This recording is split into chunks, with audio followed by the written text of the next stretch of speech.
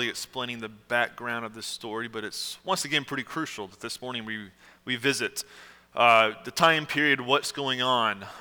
We really need to understand the Ninevites, the city of Nineveh, the empire it was within today, if we are to really understand this chapter. This chapter is a radical chapter. It's one of the more radical chapters in all of Scripture, I think, in terms of if you were the original audience and you were hearing this, like what it was really saying. So, I'm excited about this sermon. It's going to be a pretty interesting sermon. So, in this time, it was around 8th century BC, the 700s, in BC. Israel was in a period of strength. Jeroboam II was reigning. He reigned about 40 or so years. Things were stable. They were actually flourishing. Seldom did this kingdom of Israel, the northern kingdom, actually flourish. Things were pretty erratic and unstable there. And at this time, Nineveh and then the kingdom of Assyria, they were kind of ruling most of that world at the time, but they were actually in a period of kind of a decline in this period, where they weren't quite as powerful as they were just a few years prior. And so that's where Assyria found themselves, but nevertheless, they had about 5 kings in and out through Assyria during that time of when Jonah was preaching and during his ministry. And just about 50 or 60 years earlier, Israel had experienced some pretty rough things because of Assyria. There's a plaque in the Museum of London that shows King, I think it was Joash, or Jehu. I think he was, Jehu. He was bowing before the king of Assyria because he had been plundered, had been abused by them. Assyria, as we said the past few weeks, they were not liked by Israel. In fact, they could be considered their enemies. Now we know that Jonah received the call from God to go and to preach to the great city of Nineveh a message of repentance of sin. And what did Jonah do? He bolted. He said, "No way, I'm not doing this." And he ran to Tarshish, which they think is maybe Spain. He tried to go there at least, right? He's in the boat, dramatic events, big storm. They come, they cast some lots. They figure out this mysterious traveler of ours, he's the guilty party here. And he's like, "Yep, I worship Yahweh, and if you throw me overboard, you guys will be spared." And they did so. And the guys responded by making lots of vows. I kind of laugh at that if you read. You ever make like something dramatic happens and you're like, "Oh gosh, I promise I'll do this, I'll do this, I'll do this." That's kind of what they were. You can only imagine them sitting like, "Oh, I promise I'll do this forever." Anyway, so he's in the water, a fish swallows him up, and you have Jonah's prayer where he has this beautiful prayer of repentance, right, that we saw last week. And then, after this prayer of repentance in verse chapter 10, there was 3 days that went by, and it says, "And the Lord spoke to the fish," this is in chapter 2, "and it vomited Jonah out upon the dry land." Now, if you've been involved in church to any extent in your life, or if you have kids and you find some cute little Jonah video, there's a gazillion because this is like one of the more famous chapters in terms of like a kid's ministry and kids liking it. Fish swallows and whoa, the whole purpose of the story is lost. But if you see these little videos, usually you have this fish, it spits Jonah up, he's like a rocket, like pew, right? And he hits the dry land, he looks up, and there's Nineveh. The walls are like on the beach. And he's like, "Oh, okay," and he walks in That's not how things went down. Nineveh was about 500 miles away from the nearest coast, all right? I don't know where it doesn't say where Jonah was spit up, but he was spit up on the coastline from the water. And he didn't take the nearest bus to get to Nineveh or the, quickest flight. If anything, he had a camel or something, but that was as fast as he could travel. 500 or so, maybe more, miles, probably on foot to get to this city. And some scholars even would argue that being inside of the fish the way that he was, all the digestive juices, his hair would have been gone, his skin raw, like he would have been scarred and messed up from spending 3 days inside of a belly of a fish. So he looked pretty rough. Like he didn't look like he had a good weekend. He looked rough. And so he was traveling all the way to Nineveh. By the time he gets there, I don't know how long that would have taken him, but he gets to Nineveh. We're not given time frames in this chapter. But he gets to Nineveh, right? he responds to God's call. In chapter 3, basically Jonah, he gets a restart. He gets a restart. The language, look at verse 1 of chapter 3. Then the word of the Lord came to Jonah the second time, saying, Arise, go to Nineveh, the great city, and call out against it the message that I tell you. It's almost word for word the same as chapter 1, verse 2, when he says, Arise, go to Nineveh. He gets a second chance. Now, just by way of side mark, isn't that good to see? Right? Haven't you screwed up sometimes so bad, and you're like, is this it? Like, is this like my last chance here? God is a merciful God. He is a God of second chances. Isn't that awesome? So we have Jonah. He responds. He gets up, verse 3. Instead of running, what does he do? He arose. He went to Nineveh, according to the word of the Lord. So as he travels, he speaks this message. He says, Yet 40 days, and Nineveh shall be overthrown. Now, it's not like he walks in the city and within like 24 hours, the whole city, it says there's about 3 days, there's lots of, thoughts as far as what that actually means. But scholars would say, again, all the smart guys, it's not me, the books that I've read said that it probably took him a couple weeks to travel around the city, preaching this message to actually get to every nook and corner and cranny. Think about Nineveh being kind of like the ancient Tokyo or New York City or San Francisco. This was a cultural hub. This was a important city in the ancient Near East. It was a big city. It was ginormous for that day. And it took some time for Jonah to actually travel around the city and to preach this message. But something literally unbelievable happens. Now remember, this is a pagan people. It is a harsh people. They are known for committing unspeakable crimes against the people. They went around, they would topple nations. They would gather the strongest out of those nations, carrying them back home, send some of their people to go live in the land that they just took over, and they would do just the most unspeakable atrocities to the people that they would capture. These were not the prettiest people and the kindest people. They were awful people. But look what happens when he's preaching.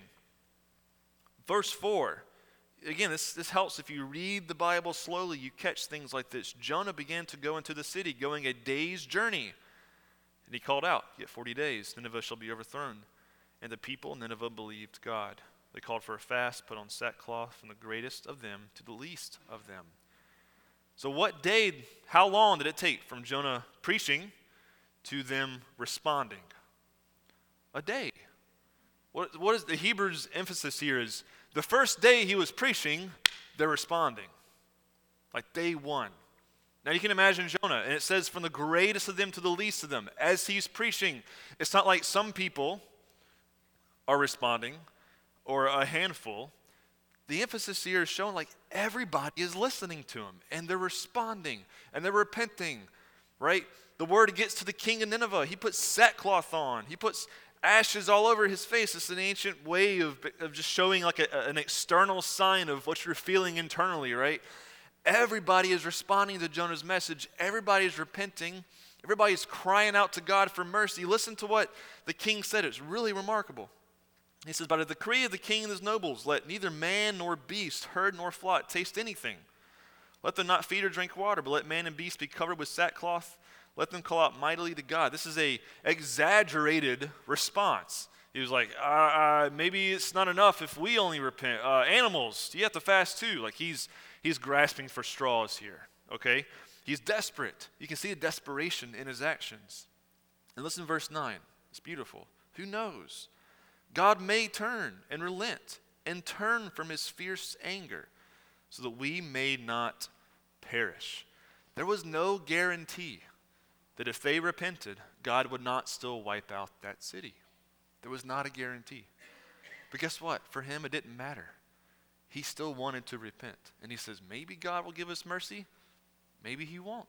It doesn't matter, though. We still need to repent. That's true faith right there. That is the definition of faith, to say, even if ill comes my way for believing in you and trusting in you, and even if there's still punishment due to me, Lord, I still believe you and I trust you and your goodness. Maybe you'll give us mercy. We pray for mercy, but regardless, I repent before you. That is a beautiful confession of faith. When God saw what they did, how they turned from their evil way, God relented of the disaster that he had said he would do to them. And he did not do it. Nineveh literally threw their future into the mercies of God. And God did respond, and he gave them mercy. So the challenges with sermons like this are pretty heavy. If you lived in Israel during Jonah's day, I mean, there was no printing press, something like that. Like, got a book, and they're like, oh, whoa, like, word of mouth. That's how stuff would have been down in those days, word of mouth. You would have been the shock and awe factor of hearing Nineveh believes in our God? You mean day one they repented? Day one they responded to your preaching, and the king put on sackcloth? Nineveh? The guys that do the most awful things in our world today, they're toppling nations and are the biggest bullies around. Like, they believe in Yahweh, God? They repented? Are you serious? This would have been the biggest shocking news to Israel, as we'll see next week, to Jonah. But this is about the Ninevites today, not so much Jonah. It would have been a complete shock. It's like I never would in a million years guess that would have happened. And it's almost to say, I don't know if I actually believe you. That sounds literally unbelievable. So it's a radical chapter. It is a powerful chapter, and it most definitely broke all expected social norms of that day. The enemies of Israel that had been toppling nations all around them, they experienced Israel, their own oppression from Assyria, watched that very city repent before their God. So how do we really understand the breadth of something like this? The enemies of Israel respond to God and essentially become, through their repentance, the brothers and sisters of Israel before, and they're worshiping the same God. How do we understand the gravity of this, right? There's two things happening. You have Israel's perspective, right, which is just full of their own prejudices, their own thoughts about the Assyrians. And by the way, I mean, some of those thoughts will be legitimate because the Assyrians were not the best of people. But then you had God's perspective, which was entirely different. He loved Nineveh. He wanted to have compassion on these wicked people. And what normally happens with us is when our perspective, which sometimes our perspective we formulate, we create, we fashion, and we mold, and even sometimes we are convinced that our perspective has the backing of God, and we say, like, God approves of my perspective. All the while we've neglected this.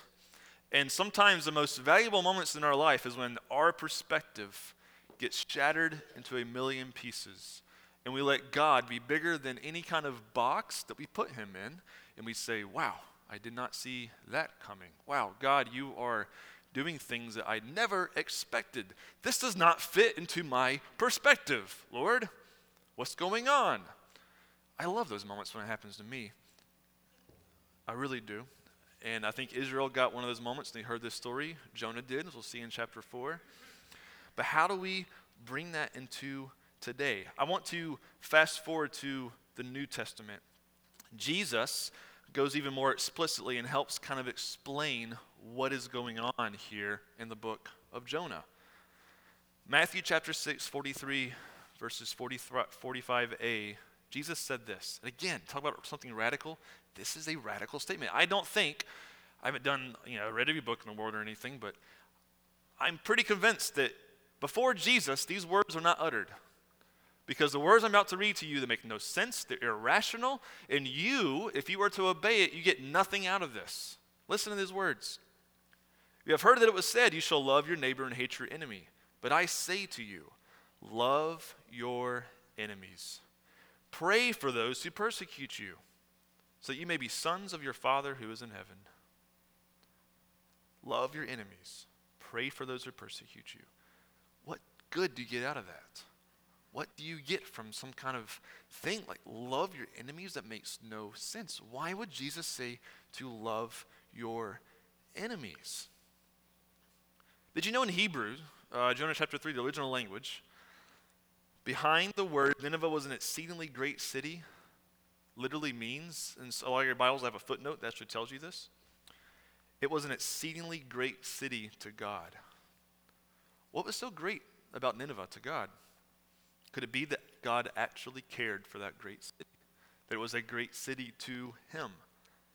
And could it be that his people are the sent ones to go to those whom the majority may view with disdain, who the majority do not trust, who the majority actually view as a threat or even their enemies? We know that elsewhere Jesus spoke the truth to people, the hard truth. There's two different, let's dig into what it means to love your enemy. What does it mean to love someone else? There's two aspects of this, and then we have to look at kind of the end point of why you want to deliver such love.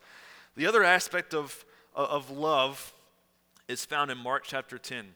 A few places Jesus does this, but familiar story maybe for some, the rich young ruler. Mark chapter 10, it says this. We'll read this together.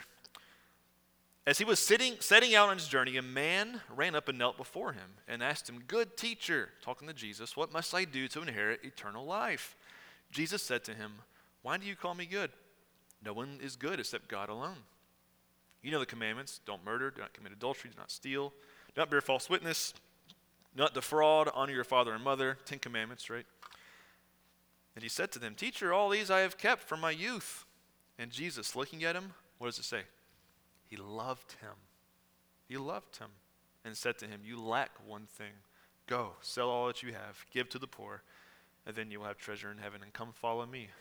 Disheartened by the saying, he went away sorrowful because he had great possessions. What was the love displayed in this paragraph here, this story? The truth, right? Sometimes the most loving thing you can do is to tell them the truth. And Jonah, he dished out the love of God on the Ninevites. How? He told them the truth. He told them the truth. Paul gives a second component of loving. This is a really interesting verse too. Behold, this is Romans chapter 12, 19 through 21. Beloved, never avenge yourself, but leave it to the wrath of God. For it is written, "Vengeance is mine, I will repay, says the Lord. To the contrary, if your enemy is hungry, feed him. If he is thirsty, give him something to drink. For by doing so, you will heap burning coals on his head. Not be overcome by evil, but overcome evil with good." Loving our enemies, and for that matter, and anybody, involves two things. Tell them the truth as you are washing their feet, clothing them, feeding them, helping, serving them, while telling them about the good news of Jesus. It's a both and. Those two things are not separated in Scripture. So we just constructed what it means to love your enemies. And the end goal of this is that all people, understand they were created in the image of God, and that they, through the Son of God, Jesus Christ, can find forgiveness of their sins and be with him forever and ever, flourishing as they finally understand why they were here on this earth, why they have skin and bones, who their creator God is, and they can find access to him through Jesus. That is the end goal of why we are to love our enemies. Who is the deliverer of justice against our enemies? Is it you? Paul said, no. Leave the vengeance up to God. God sets up government. Romans chapter 13 tells us this. Government exists to be the deliverer of justice, right? And so God has ordained that institution. Through that institution, God delivers justice, and he himself oftentimes does it through other means. But as for you, Christian, entrust that vengeance of your enemies up to the Lord. But as for you, go and serve them and love them and feed them. So as we finish that portion, we have to kind of build this bridge. We just looked at God's love for the Ninevites, looked at what Jesus said to help us understood the love that he had for the Ninevites, and now we have to build a bridge connecting from those ancient centuries to the 21st century modern day America. What can we possibly draw as application from this? Maybe you're walking around saying, well, I don't really have enemies, nobody's after me to kill me, or there's no some invading other nation that's ready to just invade our shores right now. I mean, there are some enemies in our world that if they heard that you were an American and you happen to be on their soil, it may not go well for you, right? So we're not oblivious to the fact that there are some enemies of Americans, right? If you say I'm an American, you may have some enemies somewhere in the world. But as far as our day-to-day living is what I'm trying to be focused on. There's some bigger picture stuff, but week to week, day to day, or even, potentially week to week, day to day soon. What are some ways that we can understand this And are there things in our lives that need to be shattered to really understand how we are to live this out? One of my passions in life is that in our world of fast-moving information, in our world of images and video, and we are shaped by these things more than we'll ever understand to our deepest core. We have to think like Christians. And it is so much harder than you may realize to actually construct a Christian worldview. When I say worldview, meaning how you understand the world we live in and how you are to respond to the world we live in, to actually construct something like that and to deconstruct things that are mixed in what we may think is biblical, or maybe we aren't even realizing that we would assent to them, but they are actually anti-Christian. I think we are essentially living in our nation. It's so easy to be torn and us not even realize it, that we want a Christian worldview, but we also have so many other things that are just of nothing of Christ inside of us, and that's our struggle in our nation. I want to construct a Christian framework to understand what does it mean to love your enemies. I want to bring this home. I want to alter the story. Track with me. You may start feeling uncomfortable. That's okay. Instead of Jonah going to the Ninevites deep into the Assyrian Empire, what if Israel had adopted immigration policies similar to ours? And many from Nineveh were traveling to Israel, living within its borders, becoming citizens. These people were there for many generations, began living close together, creating their own communities within communities. And then these people started building homes close to you, buying up neighborhoods not very far from yours. The economy was changing because of it, not necessarily for the better. Many of them spoke your language, but many of them did not. They don't celebrate the holidays everyone else celebrates, and in fact have their own. They all dress very differently from you, but all of them dress the same. And all of them are often mocked because of it. The reputation began spreading that they were not very kind or nice, and a few of them actually were doing some pretty wicked things that you wish were not done in the county and cities that you live in, and are winding up in jail because of it. Those few instances have become the, well, I told you they're all bad moment, where the entire community is now stereotyped because of the few bad ones. You had some interactions with them also, and your opinion of them agrees with that reputation. Many people speak ill of them. The city regularly has town halls where residents complain about the expansion of their community into yours and how they can stop it, and you're worried about your house value if they get too close to you. Do you see where I'm going with this? May I throw out the word Lakewood if you are confused? How does the church respond to something like this? Week in and week out, I hear Christians say things about Lakewood that are awful, harsh, just mean. Do they need the gospel also? Could it be that the church should be known as those who are willing to love them, washing their feet and serving them and sharing the good news of Jesus with them, expecting nothing in return? Hold the thought. Another example. Let's say theoretically Jersey allows 2,000 immigrants from a war-torn country in the Middle East. 500 are settled in Ocean County. They are primarily Islamic people from a nation that is known to house terrorists. How would you feel? How quickly would you volunteer to go and try to befriend them and aid them with clothing, food and supplies, and adequate shelter? How quickly would you raise your hand and volunteer to go tell them the good news of Jesus? Do they need the gospel? Do they need to be loved and taken care of? And who should be the first to do so according to the words of Jesus? Love your enemies. I'm not saying these people are all our enemies. I'm relating to the fact that our culture and our cities, we are taught to have a disdain towards these communities. We're taught to not like these communities and have a raised eyebrow towards them. What does Jesus say? Love them. Now please hear me here. I'm not making political statements. I'm not saying they should or should not be expanding in Lakewood, or that refugees should or should not be allowed here. Whole different conversation. We can talk about that some other time, I guess, but not here. I'm talking about your Christian responsibility to these people. So let's stop right here. I understand you're probably feeling uncomfortable. But listen, We are called to love all people, the good ones and the perceived bad ones, or even the bad ones. Jesus did not give a qualifier. Go love your enemies, but your life could be at risk.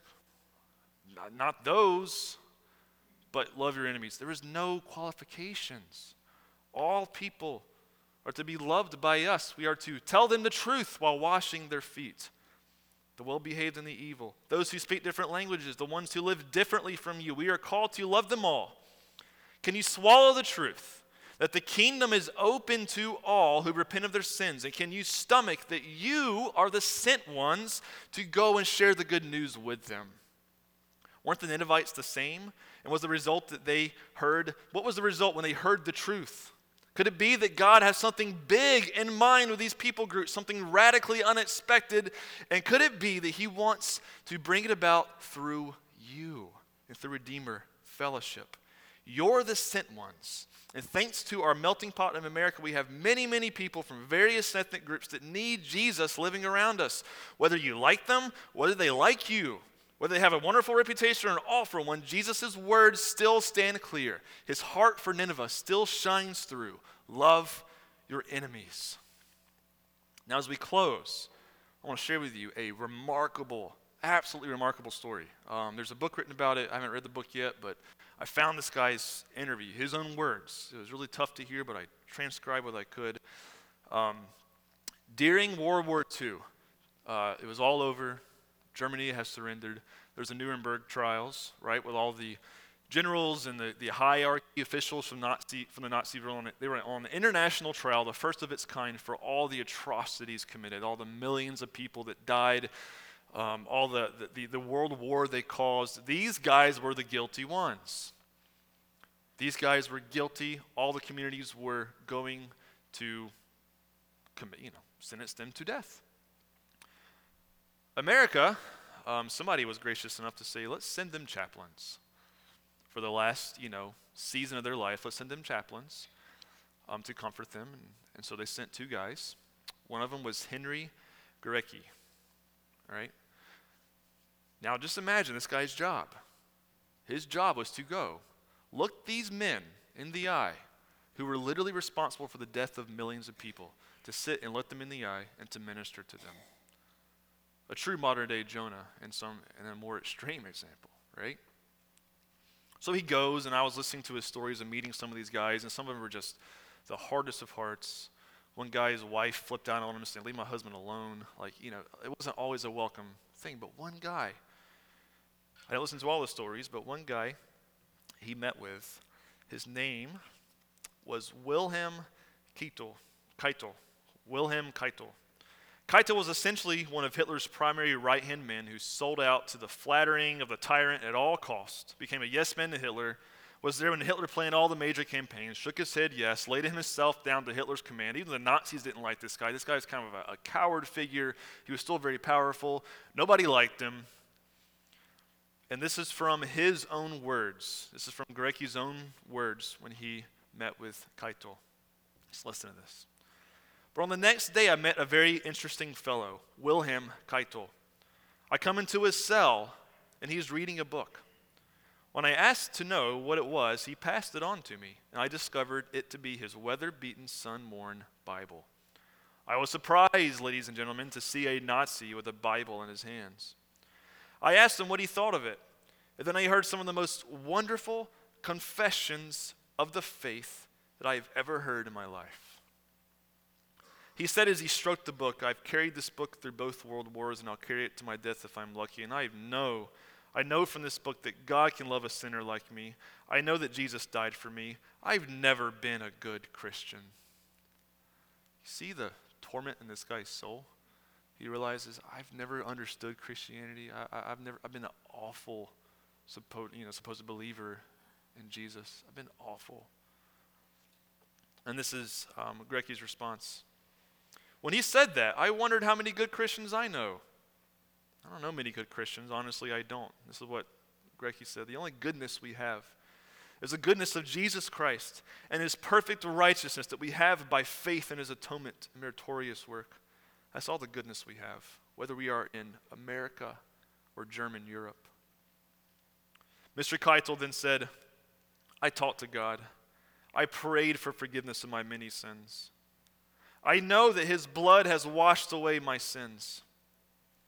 And then he said, Chaplain, I ask that you move over as I have my daily devotion.